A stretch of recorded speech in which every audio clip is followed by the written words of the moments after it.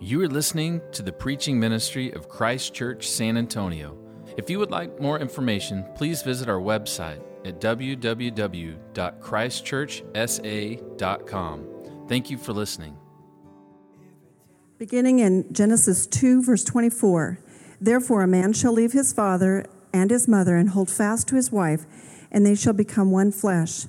And the man and his wife were both naked and were not ashamed. Now the serpent was more crafty than any other beast of the field that the Lord God had made. He said to the woman, 'Did God actually say, you shall not eat of any tree in the garden?' And the woman said to the serpent, 'We may eat of the fruit of the trees in the garden, but God said, you shall not eat of the fruit of the tree that is in the midst of the garden, neither shall you touch it lest you die.' But the serpent said to the woman, 'You will not surely die, for God knows that when you eat of it, your eyes will be opened, and you will be like God, knowing good and evil.' So when the woman saw that the tree was good for food, and that it was a delight to the eyes, and that the tree was to be desired to make one wise, she took of its fruit and ate. And she also gave some to her husband, who was with her, and he ate. Then the eyes of both were opened, and they knew that they were naked, and they sewed fig leaves together and made themselves loincloths." Hebrews 4, verses 12 and 13. "For the word of God is living and active, sharper than any two-edged sword, piercing to the division of soul and of spirit, of joints and of marrow, and discerning the thoughts and intentions of the heart. And no creature is hidden from his sight, but all are naked and exposed to the eyes of him to whom we must give account." So this is the pain of marriage that we're talking about today. And you might think that's an odd place to have a discussion on the topic of marriage, that we might want to focus on the positive, but we really want to be about being real. And as you saw from the text that we're examining this morning, really, one doesn't have anything to do on its face with the subject of marriage, and the other one only has to do with marriage kind of indirectly. In that fall of Adam and Eve in the early chapters of Genesis. But what they have in common is the idea of exposing our sin and our shame, and especially in the early part of Genesis, doing that in the context of marriage. So we may not want to talk a whole lot about pain, but it's a reality. And the first thing I thought of in discussing this idea of pain in marriage is my thoughts were turned to that classic movie, The Princess Bride. And this is a movie our youth saw just some few weeks ago, and you may recall that in this movie, the hero, Wesley, has disappeared and has been assumed to be dead many years by his great love, Princess Buttercup. And he has returned in the guise and identity of the dread pirate Roberts. And he's having sort of an argument as he's kidnapped his love, and she doesn't know who he is, and he's probing to see if she still loves him. And at the climax of this argument, she berates him and says, "Do not mock my pain." And he says, "Life is pain, Highness. Anyone who says differently is selling something." We're not selling you anything today. We're going to dig directly into this issue of our pain in life and in marriage. And you should know that if you're not married today, this has a great deal to say to you as well, because it's not a subject confined to marriage. Although there's a lot of pain associated with marriage, marriage kind of supercharges everything about our human relationships and takes them to a new level of intensity. And we'll see that through the subject of pain in marriage. So if you're not married, you'll be able to see the same sort of patterns in your life revealed through Scripture and our response to them relating to that as well. And if we think about how we approach the subject of marriage in our lives, it's really the case that marriage begins in kind of innocent and playful ways in our lives. We see something about the other person that we love and are attracted to. And a lot of times this takes the form of that cliche that opposites attract.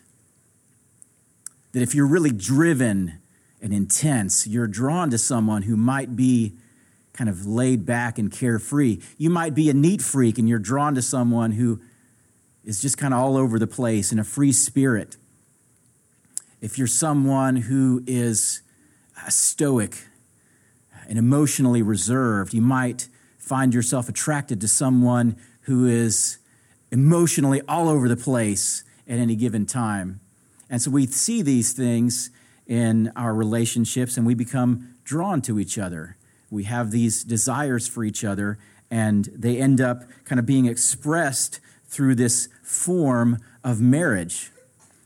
And if you really want to make this short and kind of short circuit the idea of pain, then you can look at it from this perspective. If you want to know how to have a happy marriage, because you may know some folks that you might think they may be Christians, they may not be Christians. A lot of times if they're not Christians, they may have happier marriages than you have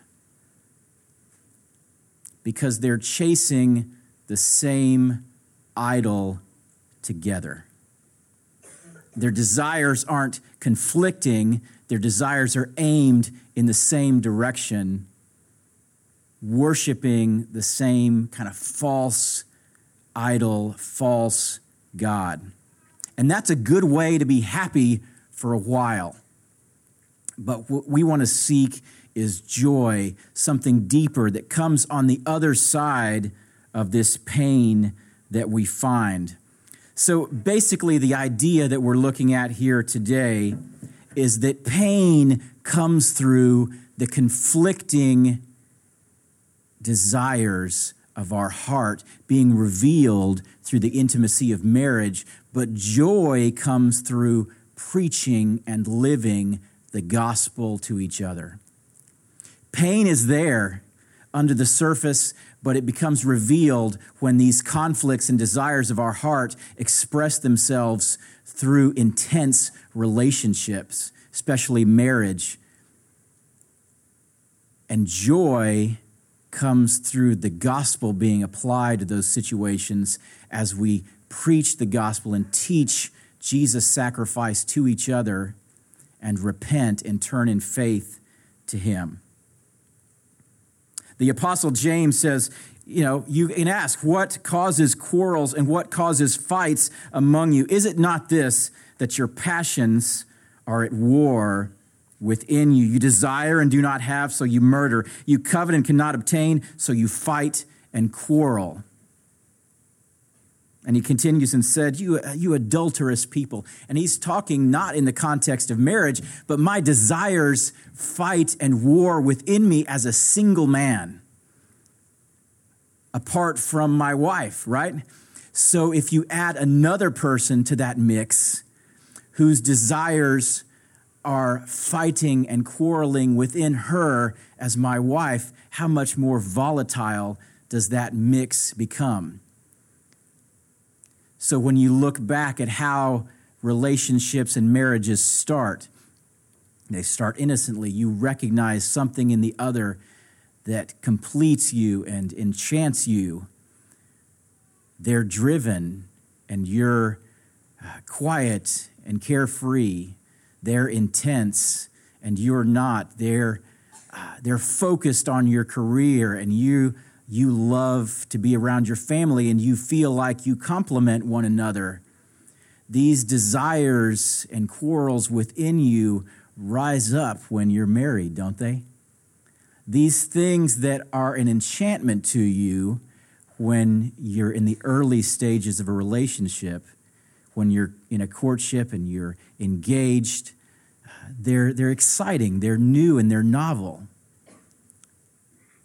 But when you become married and the pressures of life intrude and you see not just the surface of what attracts you to the other person, but the depths of the conflict and desire within them as you move through marriage, what was enchanting can become annoying.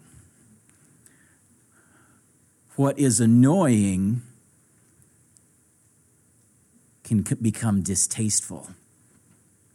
what is distasteful can become, on that Saturday night or on that Sunday morning when you're gathering the children for church, on a Tuesday evening when the taxes are due and the bank account is empty, when it's Thursday night and the kids are fighting going to bed, these things become not enchanting or even annoying.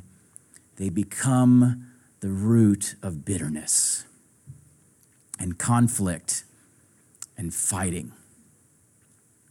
So how do we manage and navigate this? Well, we see how Adam and Eve did it. If we see what they did in the 3rd chapter of Genesis, they hide. Adam and Eve hide from their sin, and their hiding has kind of 2 layers to it. And these layers form what I'll call an unspoken, silent peace treaty. See, this is where their marriage went. And this is where our marriages, after their fall, begin. This silent treaty goes something like this. I won't call you out on your mess if you don't call me out on mine. You can have your areas that remain untouched and outside of our intimacy, and I'll have mine, and we'll both be happy. But these conflicts erupt and desires come to the fore, so more and more we cover. Adam and Eve covered their sin not only from God, they hid away from his presence in the garden. You'll note that they also felt that they had to cover their sin from themselves, from each other. So, if they were only doing one, if they're only hiding from God, then their departure away from his presence would be enough, wouldn't it? But it wasn't. They knew they needed more. So they not only hid from his presence, they sewed the fig leaves to where they were no longer intimate with each other and naked before each other. They were hiding who they were from each other. That's where their marriage went. That's where our marriages begin. This is a painful reality to confront, so I want you, as you go about your week, to think about this. We confess and we believe from Scripture that every aspect of our lives is awash and covered with this sinful nature that Christ is redeeming through our lives and will perfect on that final day when we are taken to be with him forever. But until then, every act we take is infused with our sin, and that includes entering into marriage. That when we enter into that most intimate act and relationship, we're doing it partly out of sinful desires and motives. The desire to be connected to someone in a good way, and yet the desire to reserve and hold back. To keep a few aces in my back pocket, just in case I need them. And these things are a recipe for disaster when we confront the reality of what happens in our marriages. You could see from the text that all of these things are part of the war and quarrels that Adam and Eve go through in their relationship. And if you're single or divorced, this is the way and the pattern of your relationships as well. We hold back from true intimacy. We know that we are carrying sin, and we seek to shield that from the outside world. We know that our pain is coming from these deep, conflicting desires, but we don't want to confront that reality. We want to hide and believe that in our hiddenness, we are safe. But is it true, really, to say that our hiddenness makes us safe?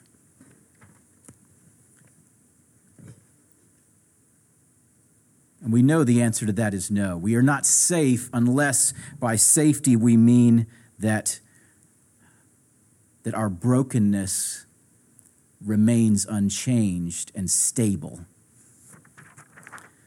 That we don't allow ourselves to grow and move on. But if we want to grow and find a way out of that pain and brokenness, the answer is in preaching and living the gospel to each other. You see, this pain that comes from the conflicts that arise in marriage and throughout our lives only finds its solution in the gospel, which is that Christ, our Redeemer, came and suffered and died on the cross for us.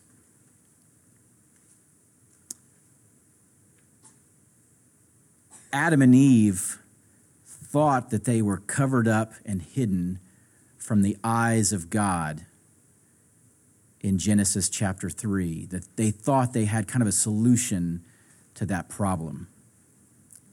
But God's finding them and confronting them exposes that was not the case, that they were not hidden, that they were all the more exposed for trying to hide and run.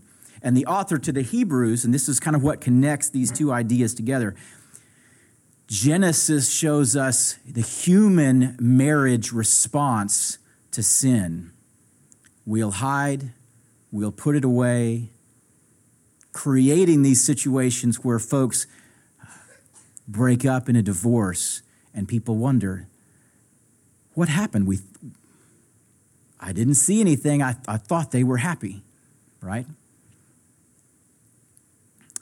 The author to the Hebrews confronts this and says, look, if you want to understand how God operates, this is a God that does not operate through shame, but he does operate through nakedness and exposure.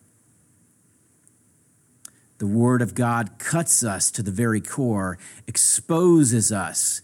Every joint in you that contains sin, every sinew that contains sin, every fiber of your being that needs to be brought to light and cleaned and repaired, he does that through his word. And in the context of marriage, the Apostle Paul talks about doing this in Ephesians chapter 5. He says that husbands are to love their wives, that we are to cleanse our wives with the washing of water, with the word, that we are then to preach the gospel to our wives. Not to harangue or harass or belittle for mistakes, but to show them the grace and mercy offered to us at the cross. Wives are not off the hook.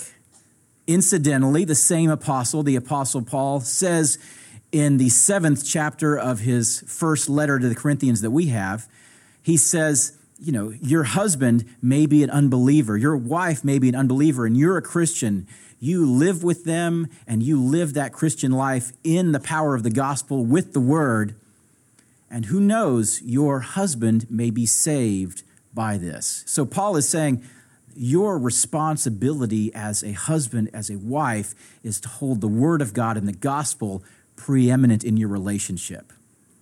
This gives a new dimension to the idea that you may have heard, which is in the scriptures, of headship. That the man is to be the head of his household, the head of his wife. He is to lead with his instruction from the gospel for her benefit, but he is not above and outside the gospel. He is beneath the authority of Christ and beneath the authority of the gospel. And when he conflicts with the gospel, he is to be called and held to account by his wife, by his kids, by all those around him. And if you look at the 5th chapter to Paul's letter to the Ephesians, even the idea of submission is contained there and yet has a new dimension in that husband and wife are to mutually submit to one another in the power of the gospel. And so we can kind of superimpose what Paul instructs us and what the apostle writing to the Hebrews instructs us about gospel exposure and the work of Christ to the 3rd chapter of Genesis, can't we? Everywhere Adam failed is where Christ succeeded. And we'll just kind of do this quickly in 3 parts, because Jesus came to us as a prophet, as a priest, and as a king. As a prophet, he tells us the truth. Adam was silent before the tempter, Satan. He was silent when Eve incorrectly spoke what were supposed to be God's words to them. Adam failed in his role to preach the gospel to his wife. But there's also living the gospel, not just preaching it. Adam failed because as priest, Jesus came and gave up his life for his church, his bride. Jesus came and gave up his life. Adam stood by. And as I was reading this, I kind of thought, what's going through Adam's mind? He and Eve have the same desire. They are happy in that moment of temptation. He is silent. She's doing the speaking. She eats first. And I kind of think, this is reading into the text a little bit, but I think Adam was thinking, I've got more ribs. I've got ribs to spare. If God was right, and in the day she eats, she will surely die, I've got more ribs. I can go back and get another one. He certainly wasn't thinking about self-sacrifice and self-gift and dying before her death, dying so she could live. This was not on Adam's radar at all. His thought was self-preservation. But Jesus came and Jesus died for you. And as a king, Jesus comes and he rules our hearts to save us from temptation and to lead us into trusting and following him forever. So as prophet, priest, and king, you should live as spouses, especially as husbands, to preach the word of God, to sacrifice and put yourself under the danger for your wife, and to rule your family with wisdom and compassion and humility.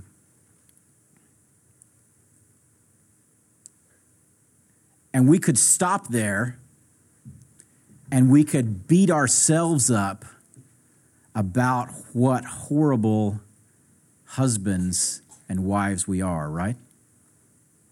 Be like Jesus. You've failed. But now that you've heard a sermon about it, go out and do it, and this time somehow it'll work.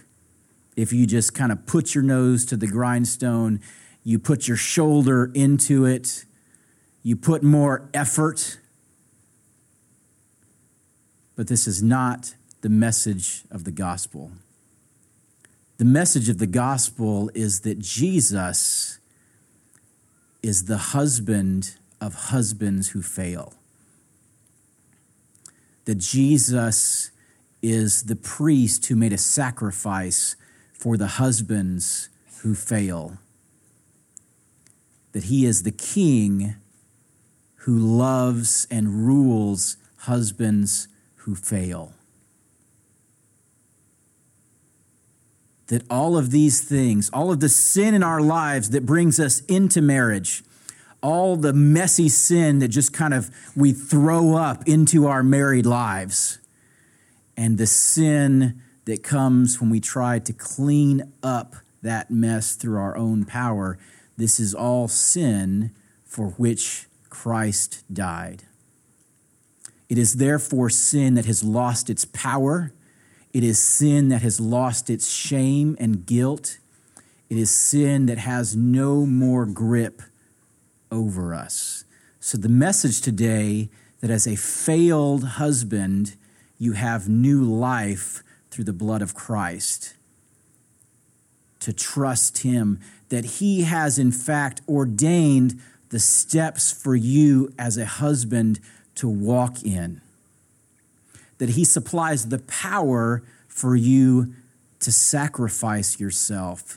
That for you wives, that he gives you the strength to correct your husband when he oversteps his role as husband and he's outside of God's word. That he gives you the strength to submit to a husband who is often wrong. Because that's the trick, isn't it, right? I mean, submission, I'll submit as soon as he starts getting stuff right. Right?